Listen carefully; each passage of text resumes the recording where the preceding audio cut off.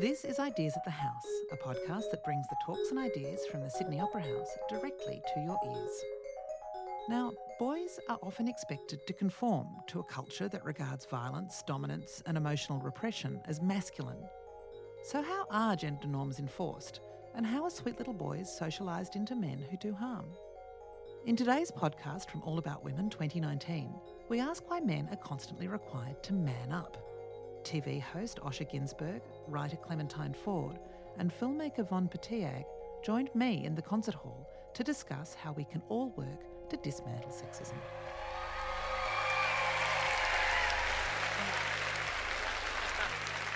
Excellent. Hello everybody, and welcome to this panel about toxic masculinity. Now, I'd like to acknowledge that we're meeting here on the land of the Gadigal people of the Eora Nation and pay my respects to all First Nations people who are in the house tonight. Toxic masculinity is a term that's coming into more frequent use of late, and I guess it's an idea that the way that boys and men are commonly acculturated are pretty shabby.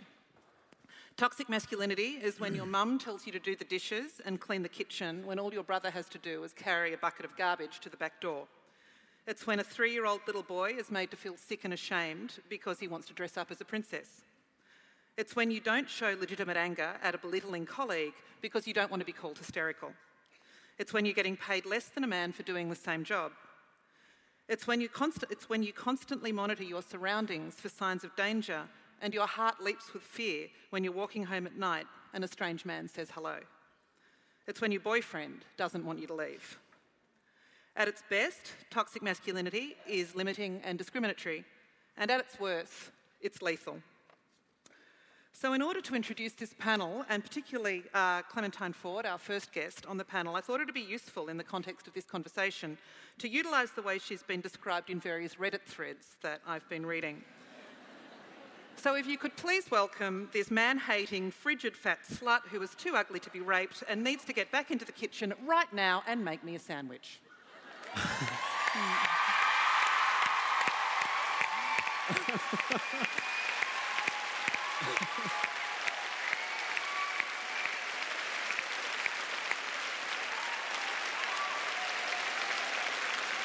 second guest is Von Petiag, who is a filmmaker, actor and screenwriter.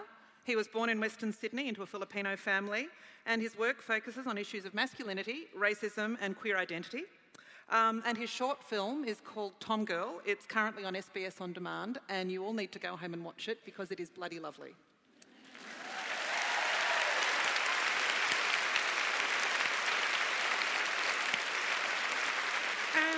Osher Günsberg. Osher, mate, you have the honour of being the first ever cis-straight white man to speak at All About Women. I thought that... At the last. I thought that we could open the coven doors up a little bit and let him in to hear the secret women's business. And look, I think it's really important that you're here because, honestly, we don't hear enough from people like you in today's society. So...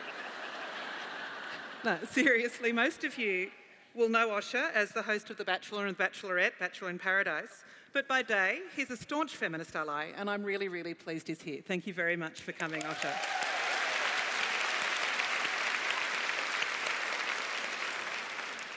So now, I just feel like it would be useful, probably, to kind of really get to the nub of this term that we're discussing.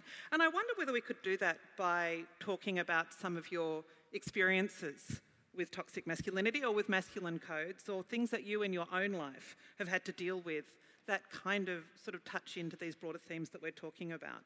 Clementine, I mean... Oh gosh, where do you start?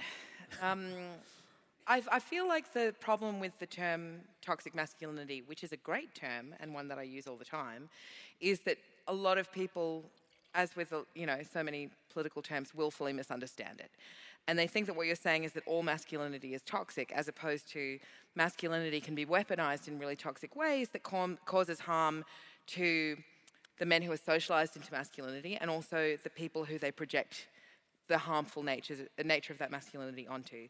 And in my book, Boys Will Be Boys, which covers a whole range of different different topics that are about that received harm and the projected harm, from the way that we code gender in children before they're even born, to the disparity of labour in the home, to the way that boys are socialised to, particularly in a modern era of internet flame wars and, young boys who feel very aggrieved at the sense that feminism is getting too much of a stronghold, and even as young as 15 feeling like they need to fight back against that. If you lift one person up, that's often at the expense of others. Exactly, and you wouldn't want to do that. Of course we want women to move ahead, but only so their overall place down here is maintained. That actually, these are harmful practices that cause distress to all people. And so in my book, I say that, this book is not about how men are shit. It's about how the world that we live in enables and encourages men to do and get away with deeply shitty things. But of course, Osher, men are also sort of, it's a problem for men as well. It's not a problem that just women face. Oh, absolutely, and certainly when you asked me to be on this panel, I thought a lot about it. I'm number 2 of 4 boys. My mum raised us by herself from the age of 11, and I went to an all-boys school. So the only women I knew that weren't my mum were my accounting teacher and my music teacher. And so I found myself, as a kind of teenager, young guy, in the schoolyard, someone would make a joke or something, and at first you go, ha, ha, ha, ha, because it was kind of a bit icky, made me feel icky in my tummy, but I laughed because I wanted those people to accept me, right? And then soon enough, I started saying those things because I wanted them to, accept me, and then soon enough, those things started to become the way that I saw the world, and then those things osmosed into my behaviour and what that did, ultimately, and then I kind of got spat out into if any of you work in media, you'll know that it's a very female-dominant workforce. And I got spat out into this female-dominant workforce of the media, and I had a very rough entry into that because of how I had kind of osmosed these behaviours about what women were and were capable of, and I was very lucky to have some people that you probably don't know, but certainly one that you do, the name of Yumi Steins, just kindly go, you shouldn't say that. and very kindly kind of shepherded me towards a way of unlearning. But it was just so kind of, not insidious, it just almost just happened, that these things that weren't initially made me feel icky, suddenly I started doing and saying for want of acceptance. And I certainly, when I thought about toxic masculinity, it very rarely happens in a vacuum, and it seems to always be to wanting the approval of another male nearby or on the group, or observing as a way of wanting that approval, and that's certainly been my experience of it. Do you relate to those sorts of things, Vaughn, or did you have a different experience? No. Actually really similar. So the youngest of 3 boys, my mom was she was the head of the family. My dad stood no chance. For me, toxic masculinity, I know sometimes it is very institutionally driven in terms of representing it in the news. We often look at it from an institutional level, but I think for me it is a very culminative issue as well. It does exist in the in-between, the small moments of exchange. When I was coming here, actually, I was getting armed with my toxic masculinity story, oh no, which one will I choose? And it was I feel like I haven't experienced violence per se, but I remember when I was 7, I had a bike, and it was pink, because my family is a migrant family, and we kind of had secondhand bikes, and I remember just riding it around, and this kid just would not stop making fun of me, to the point where I would go home crying and ask my dad to paint my bike. So I had this atrocious gray bike for about a year, but I think it's in retrospect that I kind of see wow, that really coded me and warped my sense of color. And I'm wearing pink now to kind of reclaim that, but I think that there's a lot to be said, though, about the way that, really little children are kind of policed almost. You have a gorgeous, gorgeous little son. He is actually the most gorgeous son in the most gorgeous son in the world. I can say that because I have a daughter. Did you, when he was born, when he had a penis, did you think how am I going to do this? How am I going to shepherd this little thing through the first years of his life and make him safe and himself whatever he wants to be? Yeah, I mean, firstly, I'll say that he was assigned male at birth, and we are raising him for the foreseeable future as a boy. And obviously that might change at some point, and we will welcome whoever they decide to be, or whoever they have always been. But this is the kind of the premise that we're going with at the moment. And I felt we found out the sex beforehand, which is a problematic thing in and of itself, because that's how the coding begins. And what we chose to do was not tell anyone who asked what the sex of the baby was, because I know from my own research and my own just general observation how easily those ideas then start to steep into people's minds. So we wanted to have a blank slate, because all babies are born as blank slates, and it's only what we project onto them that dictates their behaviour. For me, the problem /challenge with raising a child coded as an assigned male in this world is that it is an unequal world. And he has been born into the most privileged echelon, really, that he can be. He's white. Presumably, if he stays cis, then he would be cis. He may be gay or straight, but he'll still be white. And if he's a boy, then he's a boy, and all the power and privilege that comes with that. And I really was aware of the fact that a lot of people don't want to engage with the prospect and possibility of the harm that their sons can do. And I feel like that's something that we, across the board, it's understandable. Of course, no one wants to think of their children as growing up to be potentially criminal or harmful to others. But it's a reality that we actually need to confront, because we know that 1 in 3 women have experienced sexual violence, and that sexual violence is perpetrated in a large majority, over 95% of it, by men. And those men come from somewhere. And they don't come from, they don't fall out of the wall. They don't come from families that don't love and care about them. They come from families who, in lots of cases, defend them and excuse them and say, well, it can't possibly have been this way because this is my son and I love him and he would never do anything like that. But we actually do need to engage with the reality that if there is one group of people that, in a large part, are the demographic responsible for these crimes that not just significantly affect, but in a lot of cases actually derail the lives of others, then we need to be prepared for that possibility. So for me, I want to, Bell Hooks wrote about how the first act of violence that patriarchy demands of males is not violence towards women, but violence towards themselves. So I'm aware of these two competing kind of problems. One is that patriarchy does harm men, and it does cause them to, as your experience was, and as your experience was, Von, to distinguish themselves against compassion and empathy and softness and kindness in order to compete in the hierarchy of men. Mm-hmm. And that's a harm that's being done to them that, in the most extreme cases, the biggest killer of men in this country between 18 and 45 across a whole demographic of young men is suicide. Mm. That's all deeply rooted in that stuff. And yet at the same time, you need to be aware of the possibility that you're raising boys who could cause harm to others.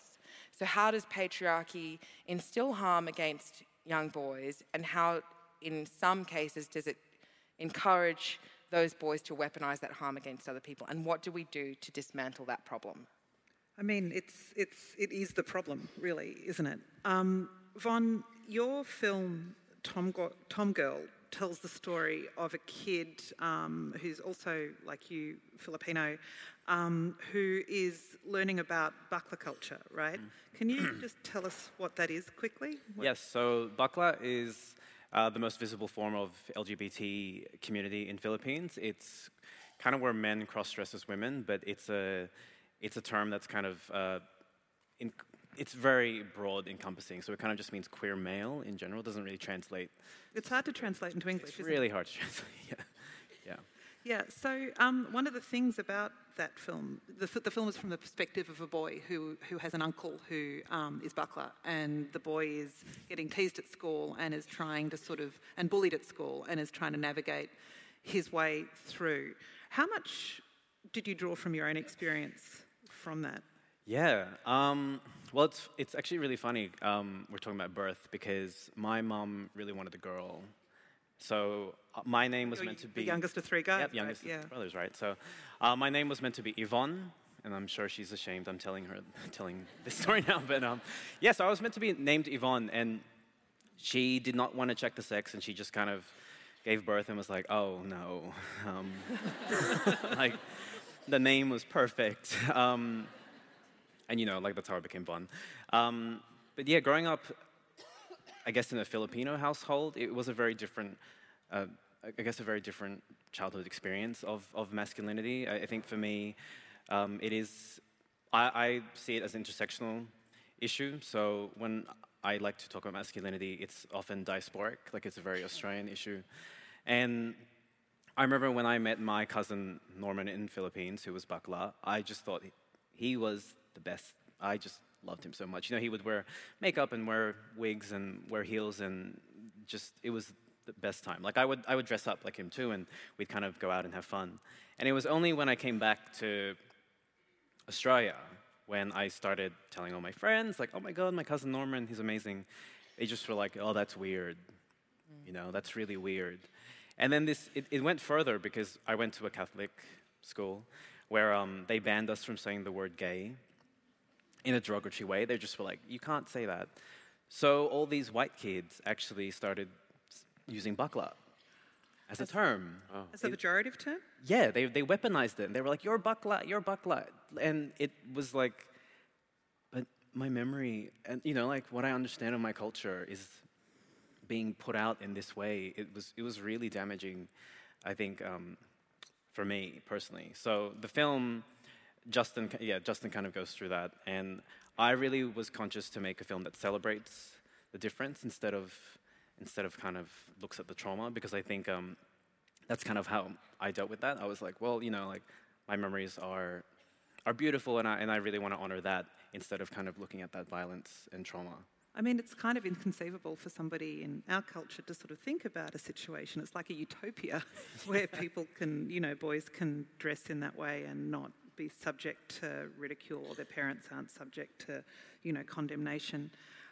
Parents often are the ones who are doing the condemning. Yeah, that's actually really true. I was thinking, though, more, Clem, of the times that you put photographs of your son on social media, doing things that he might want to do, like wear a dress or lipstick or whatever, and the internet loses its shit. Yeah, I mean, I try and be really careful with his identity. I don't post pictures of his face, but, he's 2 years old, and 2-year-old children generally love to dress up, and because they spend most of their time with their mums, they love to do what their mums are doing. And I wear makeup, and so when I'm putting my makeup on, he wants to have his gold lipstick on and his red lipstick on, and he gets my makeup brush and he kind of wipes it across his face. But he also likes to do other things that are traditionally more associated with... Coded masculine. Yeah, he likes playing with cars, but so do a lot of girls, you know.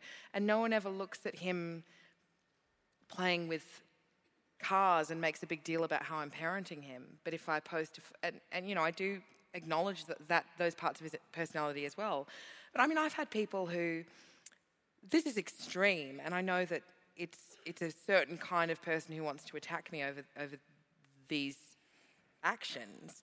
But I've had people who've reported me to child services because and child services not followed up with me, thank God, because they haven't wasted their time with it. But certainly these people have said that they've reported me to child services for something as simple as me having dressed him in leopard print leggings and a pink jumper. Because clearly I'm trying You're an abuser, obviously. I'm abusing him, and I'm trying to raise him as a girl and destroy his masculinity, or... I just think... You're not raising him as a girl or a boy, really. Well, I'm just trying to raise him as a human, and it's really interesting and also deeply sad what Von says, and it's a truth about Australian society that it's so held in the thrall of this idea of what masculinity is, and it's so fucking fragile and terrified. And on the one hand, it holds on to this idea that men are so strong and men are so capable, and that's why men are, the ones who dominate leadership roles. But they're so fragile about everything. And there's a no, but I mean, like to be threatened by, another thing that my son loves to do is to sweep. Because if he sees me sweeping the floor, then he's got his own little broom, and he goes, "Oh, I've got to get my broom and sweep." And it's the things that people pick and choose to associate with expressions of identity that then they just attach all of these unfounded biological impulses to. So because he likes playing with cars and running around and he's got a lot of energy, he's such a boy, isn't he? He's such a boy. Boys love running around. They love playing with wheels. It's just a boy thing. But no one ever looks at him sweeping and says, "Oh, he loves cleaning up, doesn't he? He's Just a boy. such a boy. Such a boy. He loves to clean." Yeah.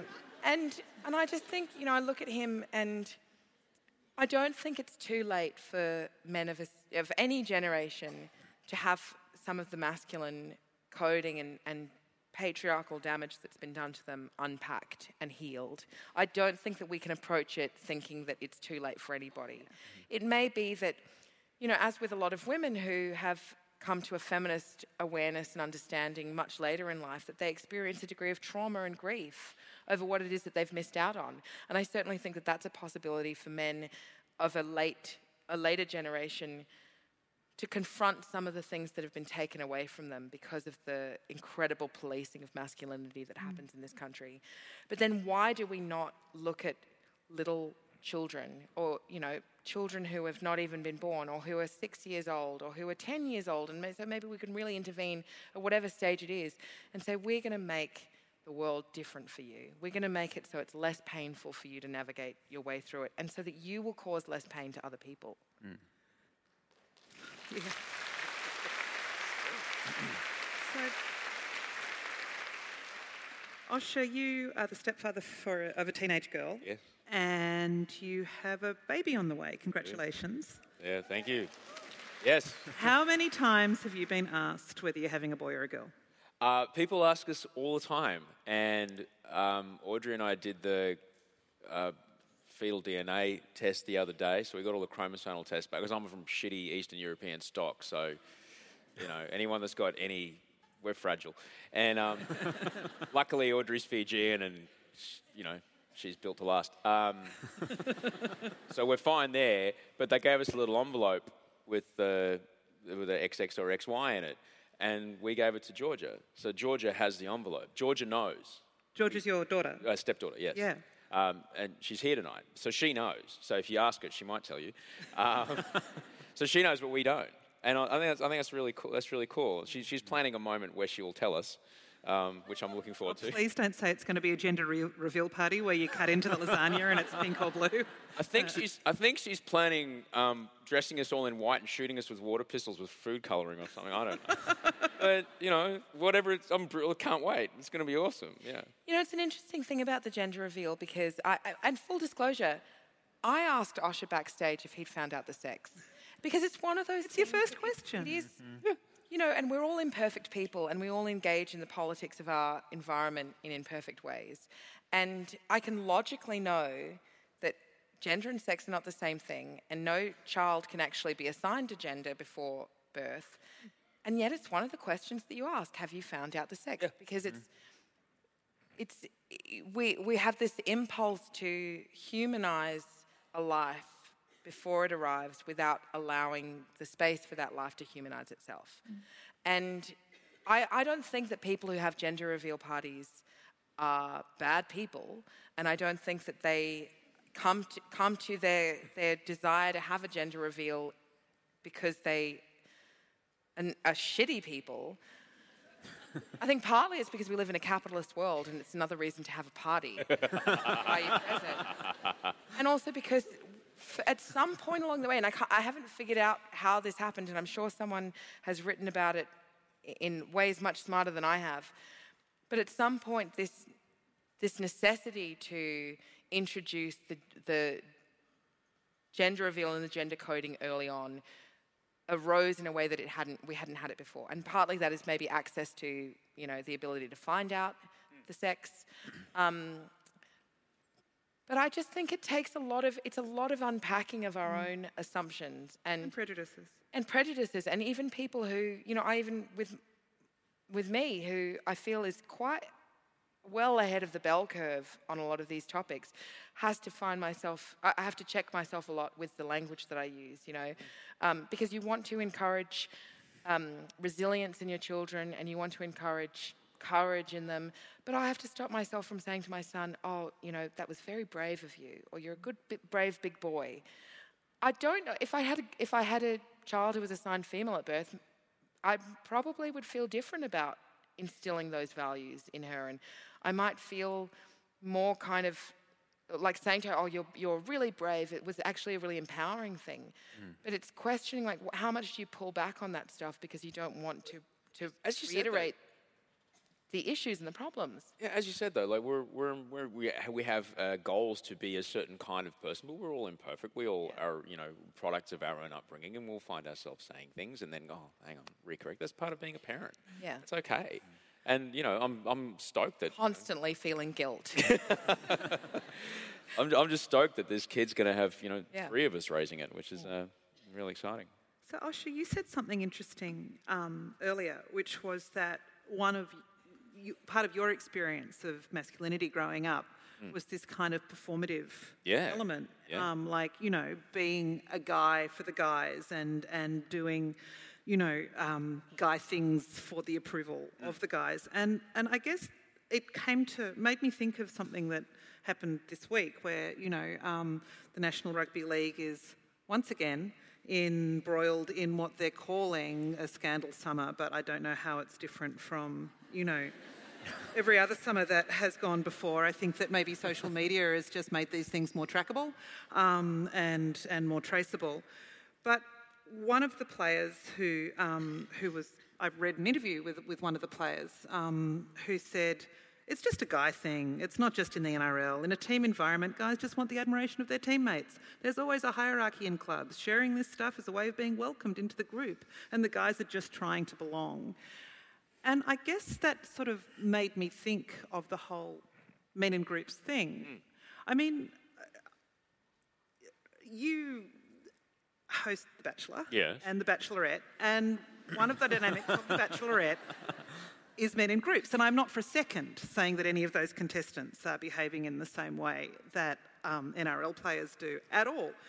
But do you see those kind of dynamics bubbling up? Oh, absolutely, and any man in the room knows. I don't know if it's some sort of evolutionary thing that when men are in groups, a hierarchy forms. It might have been a thing that we do to create efficiency in hunting and gathering. I don't know what, but you see it happen all the time. A perfect example is if anybody watched I'm a Celebrity, Get Me Out of Here.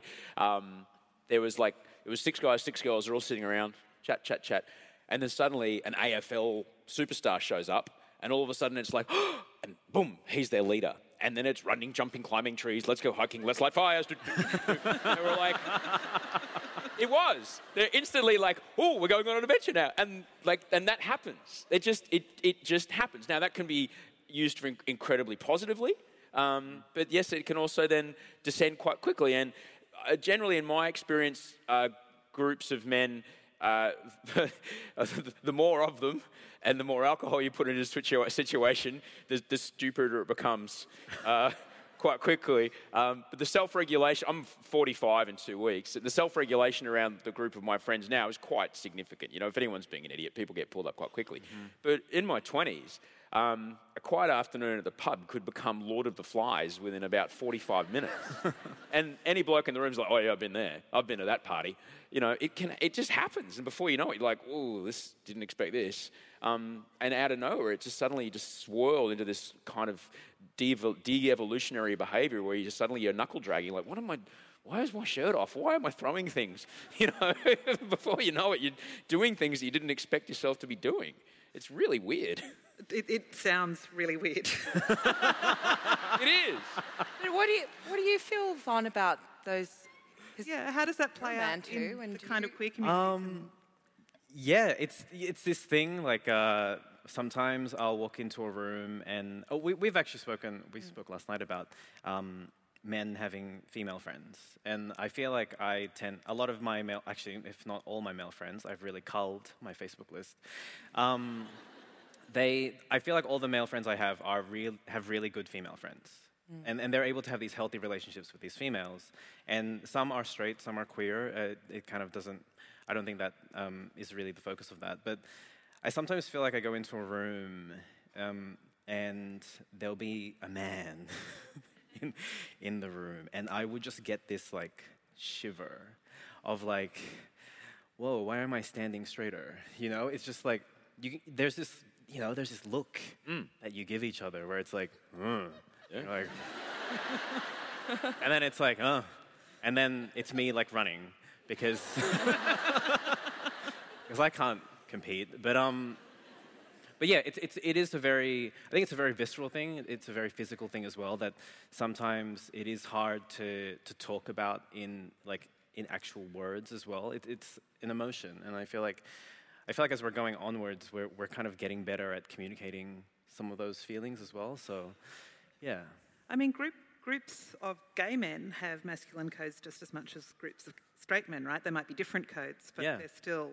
And if anything, I mean, that has a whole intrinsic set of issues in itself. Like, when you look at, I guess, like the porn industry and see like how men are represented there, or in gay culture, how men are kind of represented, very like white male, very toned. It kind of doesn't leave you... It's weird, the idea of representation in that sense as well, because you're kind of like, you have that disconnect with a community that should be inclusive, but is still even creates a barrier around you as well. I've kind of had experiences where I've gone into, I guess, like very inclusive safe spaces where I've even felt judged, and that was really surprising. Yeah. I think it's really interesting. Oh, sorry, I didn't mean to interrupt the applause.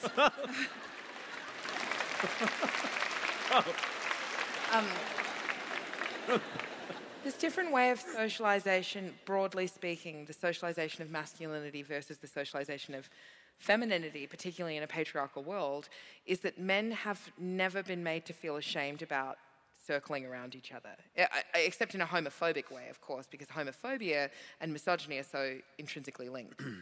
But if you circle around each other in like just we're all men together kind of way, and alpha masculinity, and we'll like bow down to the leader. The boys. Yeah, the boys. Yeah, the boys. Don't dog the boys. You know, the way that internet culture especially kind of like makes those values, which are questionable anyway, particularly toxic, it's really easy and common for men to kind of like band together. And for me, one of the most... I don't like men who don't have female friends. I don't trust them. I don't feel comfortable around them. And one of the tells of... I've received quite a lot of online abuse, and one of the tells for me is always if the person who's issued that abuse, their Facebook profile picture is usually a young guy, is them in like a circle of dudes. That they need to like broadcast somehow that they're part of a pack. They're part of a wolf pack. And I feel like men are allowed that, as toxic as it can be and as harmful as it can be, and as harmful as it often is, men are allowed to circle around each other in that way. Whereas women who negotiate and circle around each other and support each other, that's a coven. Yeah. And we're not allowed to do that. That's a suspicion, because, if you're spending time with other women, well, what, you're just supporting them just because they're women? And why aren't we allowed, why can't we be there? Why can't we be involved? And I think that these are really interesting elements to how the idea of toxic masculinity then goes from being just men spending time together to rugby players sharing non-consensually filmed videos, or fucking ADFA recruits, or whatever it might be, any kind of male-dominated field where the homosocial bonding that occurs within that usually happens over the degradation of another person, and particularly women. Always female. Yes. Particularly women. So that sort of that need to kind of like it comes back to the way that kindness and softness is beaten out of little boys and made to feel anathema to their status as men, that the only way that they can bond with other men as they grow older in an intimate way is through this sort of like using this conduit of someone who's being humiliated. Because it's impossible for them in the society that we live in, for them to, if I'm a guy, to hug you and to have genuine platonic intimacy or physical touch. And so breaking that down and saying, like, how do we instruct and encourage and teach men to have intimate bonds with each other, that where intimacy is divorced from sexuality sometimes, but also can be sexual, and it not be a slight on their masculinity? How do we like cross that bridge so that we actually create an environment in which all of this damage is not necessitated by the fact that you two just want to give each other a fucking hug? Right? So we have a very short... Hug. I just want to point out my friend James Matheson used to always make a joke and say when two blokes hug, you always look for the "I'm not gay." But that's toxic masculinity. Right there. One did it, and I didn't. I just held him. He gave me the tap. The shoulder tap. The other thing is, it's the word mate drives me insane, because I feel like when men go in groups like that, you actually feel more alone in those settings sometimes. And when another guy is just like, "Oh, mate," it's a weird word because it's like it's an invitation. It's like, "Hey, friend," but it's also like mate as well. And I find that I just don't like anyone who uses. I think strangers calling you mate is like, Yeah. you want to know somebody for at least 20 minutes before you ask them mate. Hey, we have a very short amount of time for questions, but we have microphones there and in the back circle there and there. If you do have a question, if you could make your way to the mics now, and we won't have time for that many, but we'll try and get to as many as we can. I'm interested in the way that we form archetypes of masculinity, that there is, and I think that that's kind of part of a bigger picture which is around kind of, almost entitlement. We have the archetype of the guy who's worked all his life to be a lawyer and is about to be made a Supreme Court judge, who kind of loses it, Brett Kavanaugh style, when he's confronted, right? We have R. Kelly this week, going mental in front of Gayle King, and these sorts of perversions of what it means to be a strong man. Do you think that they're happening more, or again, are they just more public now? Osher, what do you reckon? I would say that, you do have to kind of deconstruct about how the things that get our attention make money, all right? And things like R. Kelly standing up, looming over Gayle King, that photograph, people are going to click on it, all right? And that's going to make the... More than that, though. Come on. It is. It is true. And, so that sort of representation is definitely in the public eye. But, when I think about, representations of masculinity in the public eye, particularly in the television industry where I work, was one particular show I work on. It's a show about the lifeguards at Bondi Beach. It's called Bondi Rescue. They're just big, strapping dudes. They call each other mate. They got tattoos from their earlobes down to their ankles, and all they want to do is help people. And they could go and do jobs that are, far more lucrative, but all they want to do is help people. And I've worked with these guys for a long time now, and like the surf will be literally drowning people, and people will be dying, and they will paddle out.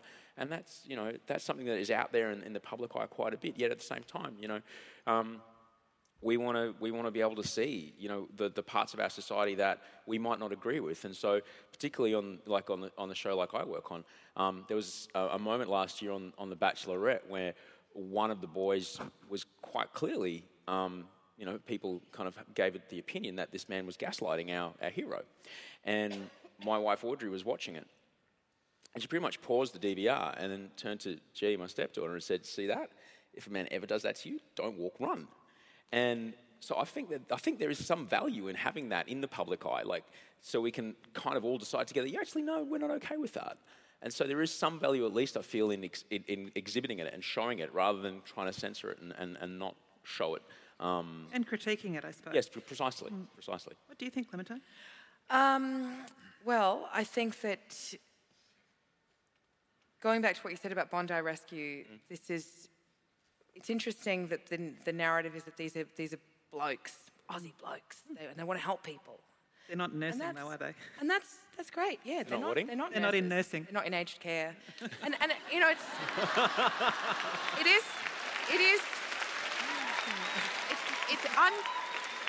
it's unquestionable that probably what brings them to being a lifeguard is they say, I want to help people, and I'm not questioning that.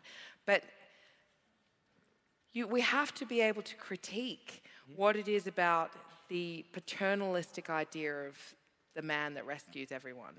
You know, because, and this is one of the problems that women have, the gaslighting that Audrey is instructing Georgia about also includes this sense that we're not in control of our own narratives. So when women talk about how uneven and unequal the world is in misogyny and entrenched systemic oppression, and they're met with men online saying, oh, well, look at this image of this guy rescuing a woman from a flood. And you talk about toxic masculinity. Why don't you go tell that to all the World War II soldiers?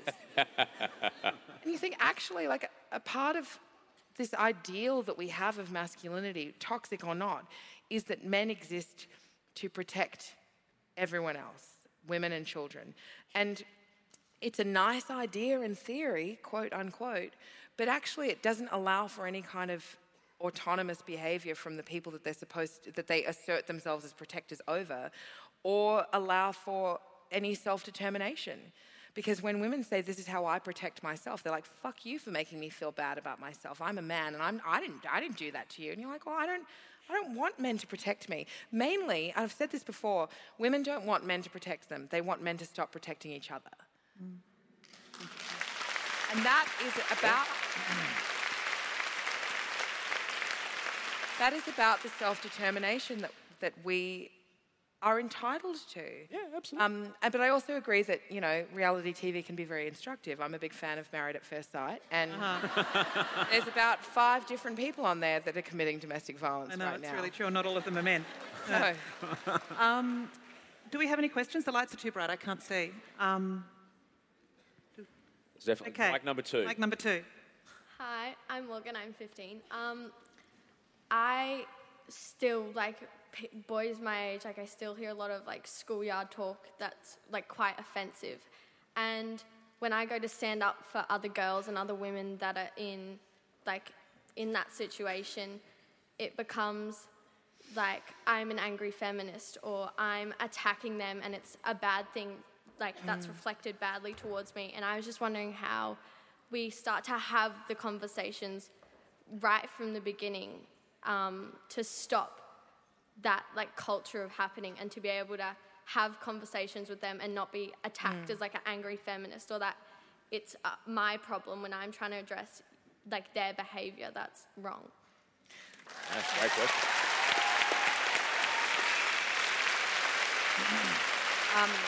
I feel like I can answer this. Yeah, I think the angry feminist on the panel can take that one. Firstly, you're amazing for wanting to take that fight on. I certainly was not at that point when I was 15 years old. I was very much at the appeasing all the boys around me and terrified that they would, think that I was not worthy of their attention. So congrats to you. I also wish I could tell you, oh, here's how you do that. Here's how you have those conversations with them so that they go, oh, I'm sorry I've been such an asshole to you. I'll stop. Unfortunately, the tough love and reality that I have to give you is that the more you threaten their position in the world, or their idea of their position in the world, the harder they're going to come back at you.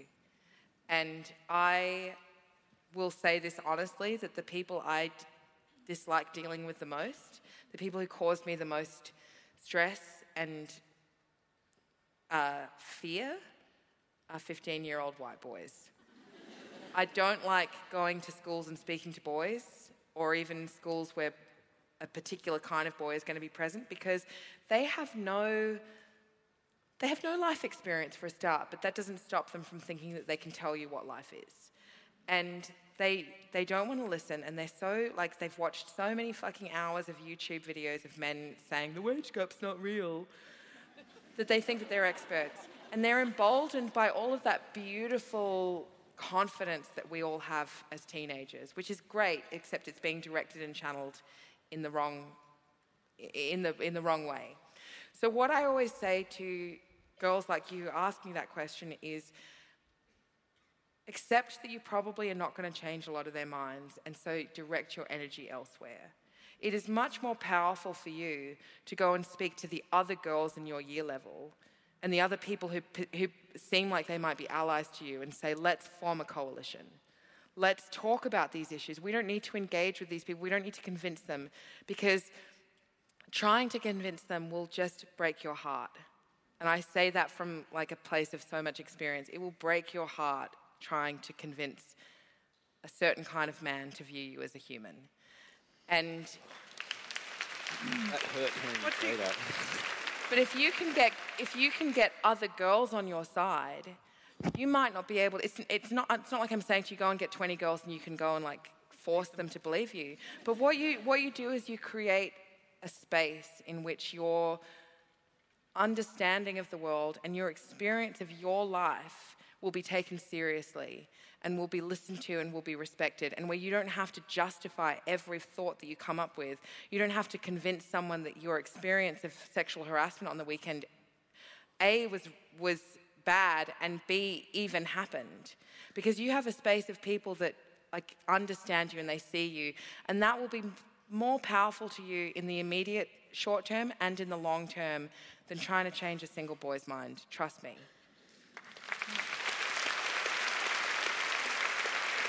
Microphone number 4, please.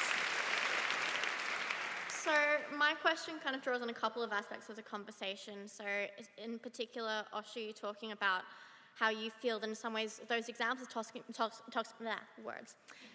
masculinity that we've seen sometimes on Bachelor, Bachelorette, and how that can actually be valuable for us to see publicly shown. And also, Clementine, you talking about how we all engage in these socio-political environments in imperfect ways.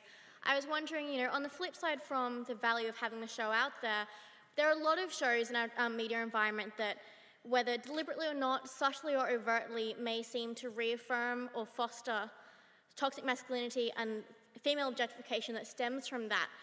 I was wondering what you guys think of the obligation on we as media consumers, or when we imperfectly engaging with that, find ourselves enjoying that stuff. Are we obligated to then reject it anyway to send a message, or is there a way that we can reconcile that cognitive dissonance? That's a good question. Great question. That's a really good question. Get that woman on the panel. Yeah. I would say, what's interesting about reality television is that we watch it, and it's interesting because, right here is where we did all the Idol stuff, right on this stage.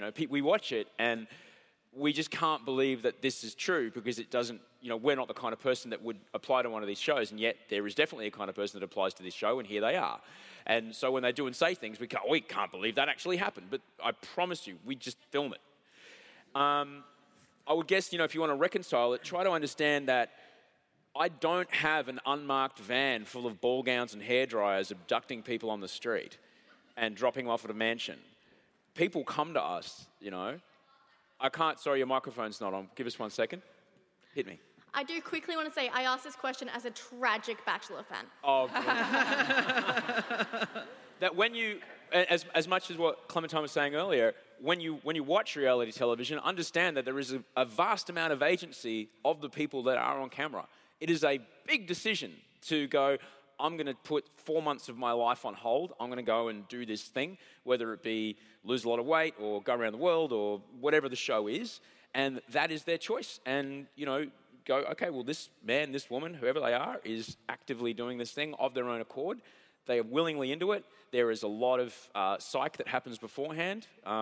We don't let anyone on that hasn't cleared psych. So that, okay, a bunch of people have gone, they're fit to go, and here they go. And they're supported the whole way through, and then they're supported afterwards. So I would I would hope that that might be a way to perhaps enjoy it. I think, was it Amy Poehler, if you look it up, I won't bring it up now, but Amy Poehler wrote a really wonderful thing about that she watches porn, her husband watches porn, and that it took her a little while to kind of unpack it, but like everyone there they're there, deliberately, they're doing it, okay. So I would maybe, not that what we do is anything to do with what Amy Poehler watches, but that people do have agency. People do have agency and they willingly go into things, and that certainly in the shows that I've worked on, that we're not in the business of exploiting people. You asked me that question too, so I can answer that, right? Yep. I have a slightly different take, and I say that as a very enthusiastic reality television watcher. In fact, I'm going to tell everyone, Edwina and I are long-term friends because we've been on the same Survivor message chat thread for about 7 years. It's true. It has about 20 people on it, and it's just a messenger thread on Facebook. It's not even a group, it's just a messenger thread. We just go back like 7 years talking about different seasons. I love reality TV. It's my time to switch off. But I don't think that it's as simple as saying people have agency and it's their choice to do it. Because choice in a capitalist world is so dependent on what is influencing that choice. Like none of us make free choices, and that isn't to say that our choices shouldn't be defended or we shouldn't be respected for the choices that we've made, that we've hopefully made, determining how best we can navigate our way through the world that we live in. But no choice is without influence, and I do feel complicit when I watch Married at First Sight. I don't feel complicit enough to stop watching it. And I guess in the way that we all get defensive about our choices, I get annoyed when people are like, why are you watching this trash? Or like somehow this expectation that because I hopefully do, air quotes, serious work, that I'm not allowed to check out at the end of the day and just watch some trash. And I remember someone recently said to me, I was tweeting about MAFS, and someone said, because I have a Patreon account, which is like the new thing that everyone does where people can donate to you to like create work. And someone said, I didn't donate to you to read these tweets about reality TV. And I was like, well, you don't own me, Whatever you've donated is probably not like a full-time salary that then I can just give you what you want. And I think it's interesting how the choices that sometimes I choose not to talk publicly about the trashy, shitty things that I enjoy, because I don't want someone to be like, well, that doesn't sound very feminist of you. But Osher, I think that you make a bigger point, that these shows actually do reflect the culture that we live in, and by seeing these, we can critique in a way that it's there for us. I mean, you wouldn't necessarily be hanging out with the people that are on MAFS or on The Bachelor. But then how much, the other flip side of that is, yes, you can use MAFS as a way to discuss what, and it is actually very valuable this season alone in talking about what gaslighting looks like across a range of different areas. And I'm sorry, Mike, you're fucking gross. Yeah.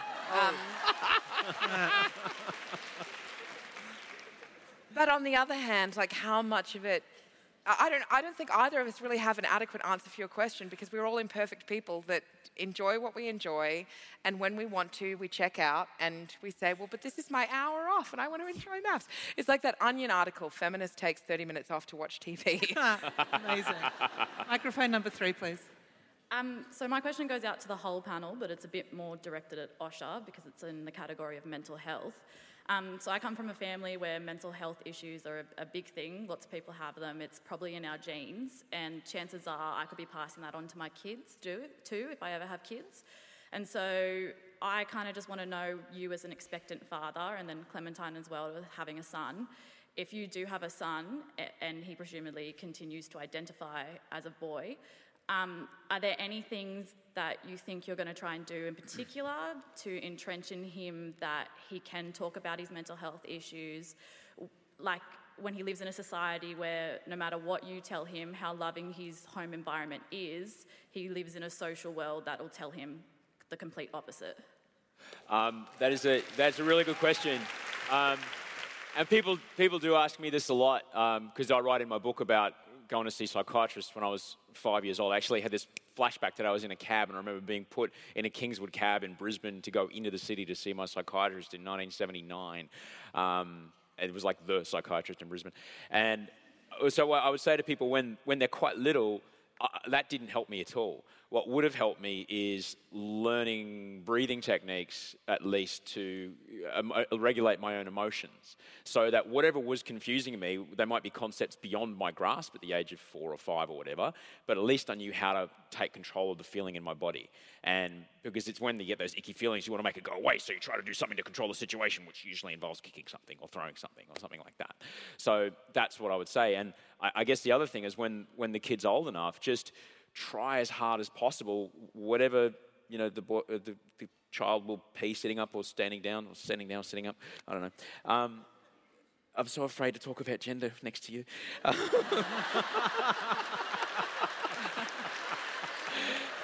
going to get all my pronouns so wrong. It doesn't, when people ask me what we're having, I'm just like, human. That's all I care about, is the child human. How can we make the child more human? By making the child respect other humans. And just try to make sure that child, if that child's having a hard time with somebody else, just go, okay, so that person's doing something you disagree with, all right, that's fine. But understand that person has a favourite colour, has a favourite shirt, has a favourite person they like to be with, has a favourite place to sit, has a favourite food, has a favourite movie. One of those things is probably going to be the same as yours. So just understand that that's a human having a human experience that's doing a thing that you are uncomfortable with, and just trying as hard as we can to make sure that this little human being sees other humans as humans and of value, and that they have no greater or less value than you. And just trying to, this is all altruistic. It's 14 weeks of a fetus. It's inside my wife right now, so I don't know what it's going to be. So I guess, that's as much as I can do. And that's indeed what we try to do. I've been in the job for 5 years as a stepfather, and Audrey basically leads the charge there with G, and she does an extraordinary job of that.